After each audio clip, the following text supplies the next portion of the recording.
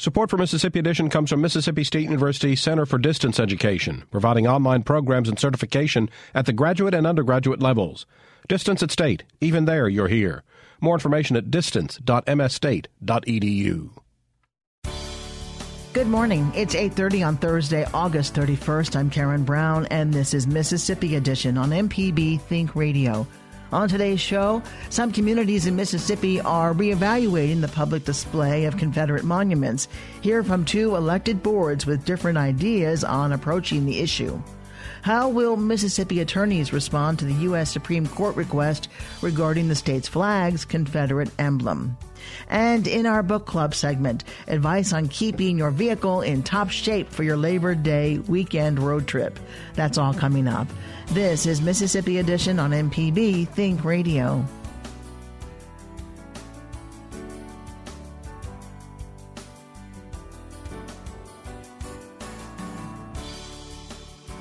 Division over Confederate monuments is coming to a head across the state. The debate over Confederate symbols on public display is regaining momentum since the recent protests in Charlottesville, Virginia. At present, two elected boards in different parts of Mississippi are reevaluating public displays in different ways. In Lafleur County, a group of citizens want to become a commission board to take actions like raising a statue at the county courthouse honoring an African-American figure. It would be placed near a Confederate statue erected more than 100 years ago. The Board of Supervisors is considering the request. Robert Moore is the 2nd District Representative for the Lafleur County Board of Supervisors. He tells MPB's Mark Rigsby more about the request. A committee of citizens spearheaded by Troy Brown Jr. would not ask him to remove the Confederate memorial statue that's currently on the grounds of the courthouse, but for them to be commissioned as a committee that would coordinate, raise funds for a separate statue, one that would commemorate the accomplishments of African Americans. They primarily said that right now only half a story is being told, not only in the history books, but also across the state in the displaying of Confederate memorial statues. And what they wanted to do was to create banners in this community with regard to the statue that's on the courthouse grounds.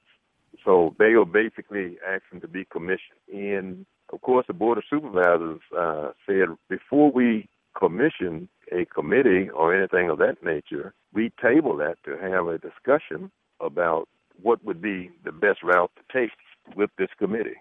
Are you in favor of that idea?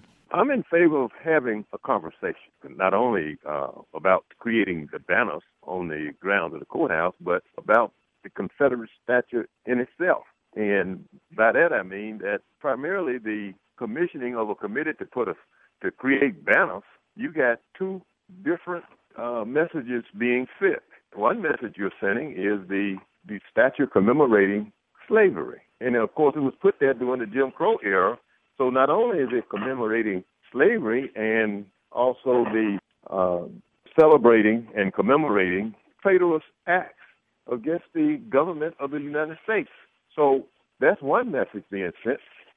The other message is we are celebrating African Americans' accomplishments in this story. We are talking about commemorating our past history in terms of our accomplishments or how we rose from slavery to where we are now. And, of course, there are those people who say that we got bigger problems that are confronting us. So that's just another conversation that we need to add to this business of celebrating Confederacy and slavery and Jim Crow and all of the ills that come with Jim Crow. As it pertains to the monument issue, why is that conversation happening now, in your opinion? Well, I think that the incident in Charlottesville is one of those motivating factors, much like the whole business of the Confederate flag. The movement was motivated by the incident that happened in South Carolina. So I'm not trying to suggest that this issue has not always been an underlining, seething kind of situation. It didn't just happen, but the incident in Charlottesville certainly was a primary motivator for citizens all over the country to say, okay, fine, let us do something about this. Are you in favor or against the removal of Confederate monuments? And as it pertains to your county, would that be one of the options on the table for the Board of Supervisors? I think that it is one of the options that's on the table, and I'm willing to have a conversation about it because I just don't believe that we shouldn't, be open to embrace all sides of this. I believe that we should be able to talk about it and find some middle ground, if there is middle ground or common ground. And nobody want to talk about the message that Confederate memorials are speaking to. It certainly is not a love of country, but I know that it's speaking to us every day, however subtle.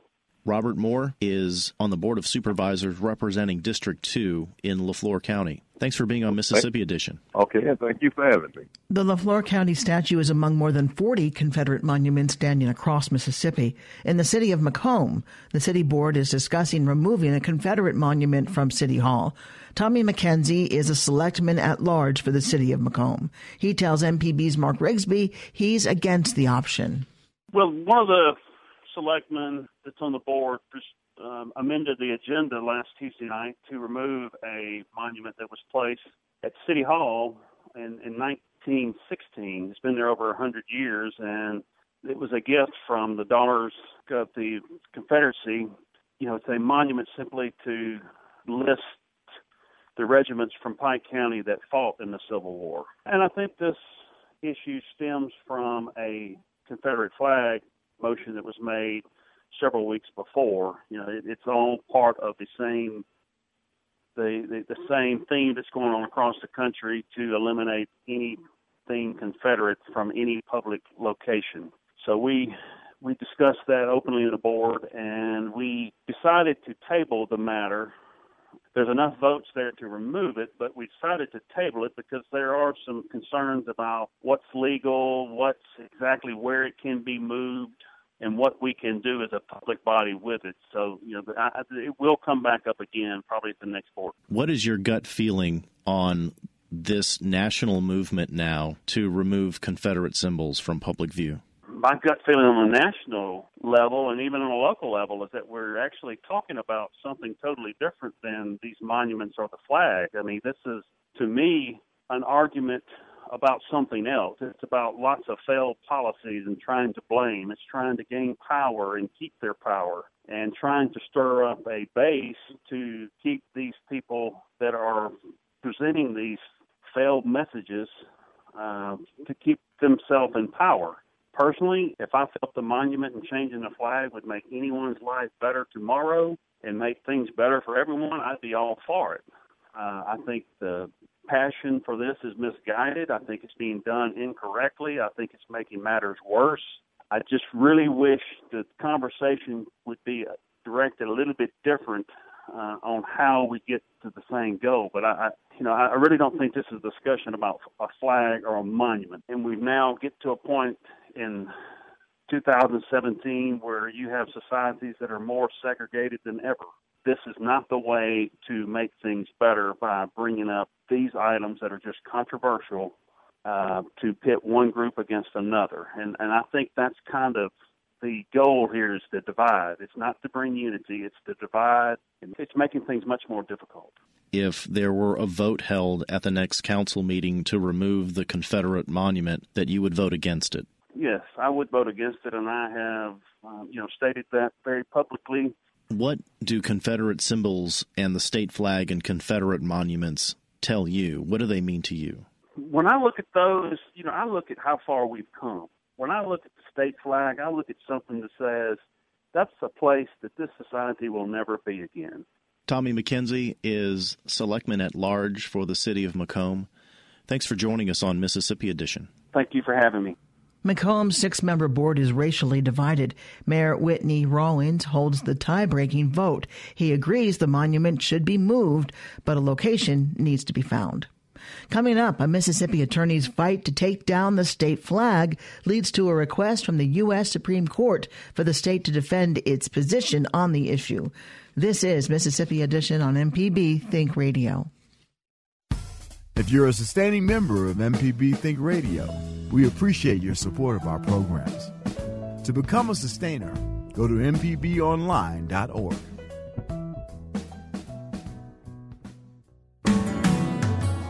This is Mississippi Edition on MPB Think Radio. I'm Karen Brown. Mississippi has a September deadline to file a response with the U.S. Supreme Court defending the state flag with the Confederate emblem. Grenada attorney and judge Carlos Moore is requesting the court hear the case. He argues the flag with the Confederate emblem is racist and unconstitutional under the 14th Amendment. However, a federal judge and an appeals court have previously ruled Moore hasn't proved he's suffered tangible injury because of the flag, which is required under the amendment. Attorney for Moore, Mike Scott, is partner at the Reed Smith firm in Philadelphia, Pennsylvania. He tells MPB's Desiree Frazier they're optimistic. The state had originally said it was waiving the right to file a response, but the court normally will not grant cert, will not take a case for consideration without asking both sides to state their position. So we think this is a really very positive sign for us. It shows the court is giving serious consideration to our petition for cert, and we hope that they will see that the issues are important enough that they should take the case. We'll know that sometime in October, probably. What would lead the court to take this case? Well, it raises a very important issue of whether a state or a county or a city, the government, can express a view that one race is preferred or superior to another. Is that enough if a state does that to violate the Equal Protection Clause? Or is mere messaging, and this is the word used by the Fifth Circuit, not within the scope of the Equal Protection Clause, so that if the state expresses a view, such as white supremacy is good, but doesn't do anything else, is that immune from attack under the 14th Amendment's Equal Protection Clause? We believe that when the state expresses that kind of a view, and we believe that it is expressing that view through the state flag, we believe that's a violation in and of itself of the equal protection rights of those who are relegated to second-class citizenship by the state's messaging. What would lead the court not to take the case, in your mind? The issue that usually causes the court not to take cases, which is they get 8,000 petitions a year, and they only have time to consider less than 100 of them. So you can have a very meritorious case. You can have a great case, but it still might not make the cut. Governor Phil Bryant has said the people voted for the flag in 2001, and his argument is that people can vote to take it down, but it's the people of Mississippi that should make that decision. Well, they can't really vote to take it down because there's not a referendum now on the ballot, and it would be up to the legislature to put it back on the ballot. So that's kind of an empty statement by the governor. As matters now stand, the state legislature seems paralyzed and unable to do anything about this flag. This is a matter of the Equal Protection Clause. The Mississippi legislature has had plenty of opportunity to do the right thing here. And we know that if the court takes our case and says that Carlos has standing, we still have to prove that that flag is in fact demeaning hate speech by the state of Mississippi, and we're going to be prepared to prove it. This is not some flag, really, that goes back even to the Civil War. This is a flag that was born in 1894 as a Jim Crow banner for the state. Well, your response to supporters of the flag who say they take it very personally, this is about heritage and states' rights.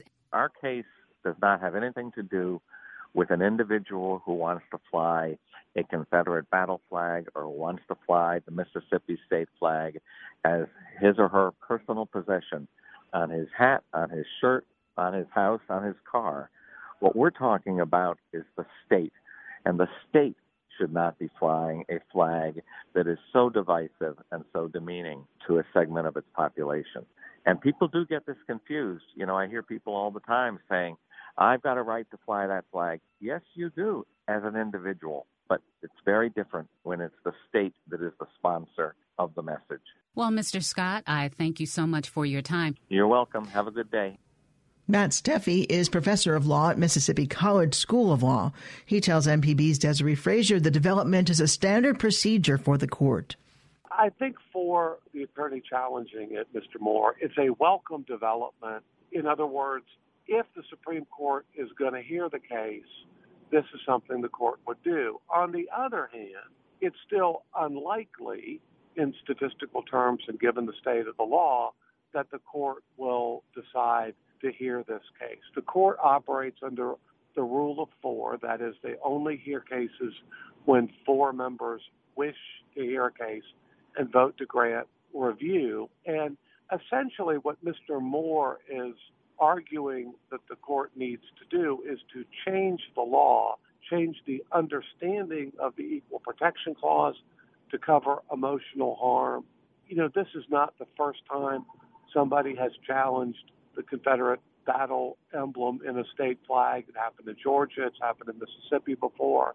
And across the board, these challenges have been unsuccessful. That, in other words, the law is fairly well settled, that as offensive as the symbol is to many citizens, that it is not understood to be unconstitutional. For Mr. Moore to prevail, he needs the Supreme Court to revisit that issue and change the current state of the law. That's essentially what he's asking the court to do now, the reason he's arguing the court should take the case. And this gives the state an opportunity to argue that the law is well settled, that review isn't necessary. So I expect the state will file a brief, a response, arguing essentially that this is a well-settled issue, that it's a political question for the state of Mississippi, that it is not embraced by the 14th Amendment, and then we'll see. Then the court will take a look at the petition and decide whether or not it wants to take a look at the issue. What's the answer? The answer legally so far has been this is an issue for the citizens to work out themselves through the political process, through their elected officials, as we've seen in Charlottesville, as we've seen in Baltimore, as we haven't yet seen in Mississippi but may see yet. These Confederate emblems have been taken down through the political process, and consequently, whether the court wants to wade in to remove the last remaining use of this in a state flag, I think is unlikely. I think it would be preferable if the elected officials of the state made this decision themselves. I think that moving this issue forward better comes from the state itself than by command of a federal court. Well, thank you so much for your insight and for speaking to us about this issue. It's my pleasure. Thank you for calling. In a statement, Governor Phil Bryant maintains previous comments saying, "My position has not changed. Whatever the state flag is or is not should be decided by Mississippi voters." Coming up, as we head into the Labor Day weekend, advice on handling a breakdown on your road trip. This is Mississippi Edition on MPB Think Radio. Your home for the arts and music is MPB Music Radio. From classical to bluegrass and everything in between, MPB Music Radio has a sound for every ear. For information on where to find MPB Music Radio, visit mpbonline.org. This is Mississippi Edition. Many Mississippi families are preparing for travel with the Labor Day holiday weekend just a day away. In today's book club, we talk roadside safety tips with expert Walt Brinker. His book, Roadside Survival, provides advice on how to prevent and contend with vehicle breakdowns before heading out on a trip. He says his lessons are gleaned from providing over 2,000 free of charge roadside assists. Author Walt Brinker is a retired U.S. Army Lieutenant Colonel and Vietnam War veteran. He tells us main reasons for breakdowns during a road trip. The breakout of the reasons is about 3/4 of them are tire related. The other 25% is related to a combination of running out of gas, overheating, having an electrical issue normally related to the battery, or being locked out of your car. And so there are things you can do to prevent breakdowns in all of these areas. Let's look at tires first, because that's the most likely reason for a breakdown. The most fundamental reason for a tire to fail is underinflation, which causes blowouts at highway speeds. So the most important thing is to be sure that your tires are in good shape. Spare tires are neglected, and I found that 80% of the time that the tire fails on a car and they try and use a spare tire, the spare tire is either too low on air or flat, so it cannot be used. Let me ask you this, Walt, because we know on the inside of the driver's side door, it tells you the pressure for your tires, where they should be. What about the spare tire? How much air should be in there? Well, it varies with the model of the car. These days, there's a Space Saver or donut spare tire. They almost always take 60 pounds per square inch. That's a lot more than the other tires take. Normally, the other tires take from 28 to 32 psi. So if you don't have 60 psi in those Space Saver spare tires, they don't perform right. And so that's why I advocate having in your car, among other things, a 12-volt air compressor so you can tune up the tires. That label on the door jamb of the car will tell you what the pressure should be cold. That's before the car has been driven at all. Let me interrupt you to ask, because we haven't told about this, that you are the guy who stops how many times a year to help stranded motorists, out of the goodness of your heart? Well, I haven't done the numbers by year, but I've been doing this for a long time, several decades. I don't have an exact count, but I know it's well over 2,000. It's probably getting close to 3,000 by now. I went to a friend's funeral in Texas back in February on the return trip back, and I had 10 assists. 5 for flat tires, 2 out of gas, 1 loose battery clamp, and 1 locked out of the car, I think it was. How do you help somebody get back in their car if they're locked out?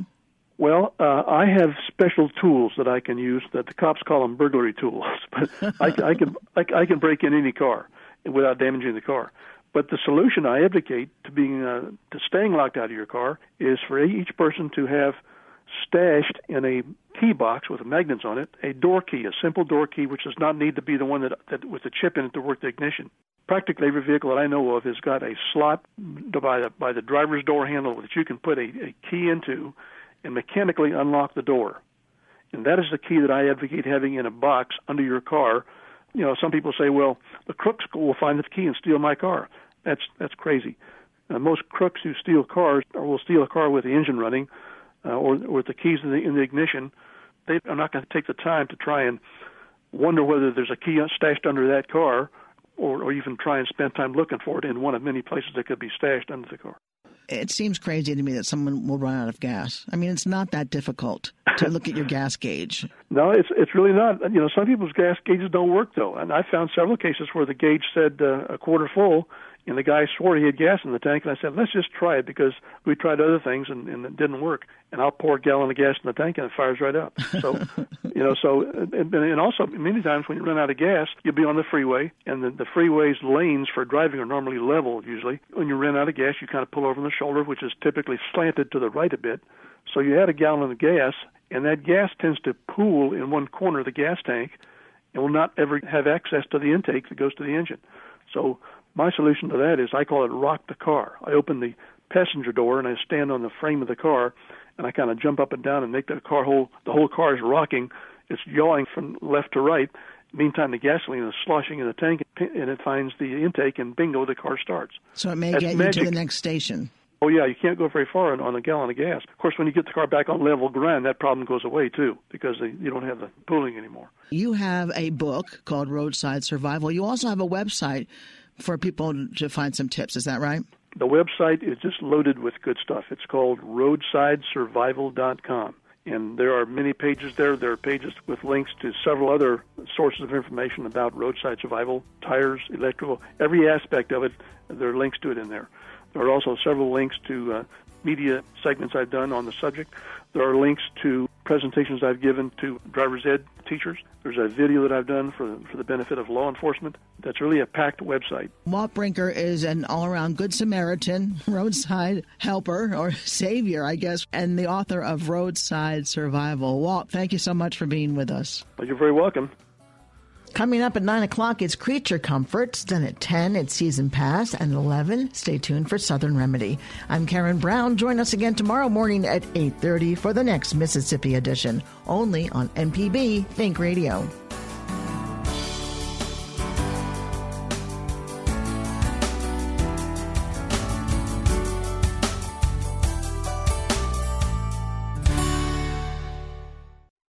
Support for Mississippi Edition comes from Mississippi State University Center for Distance Education, providing online programs and certification at the graduate and undergraduate levels. Distance at State. Even there, you're here. More information at distance.msstate.edu.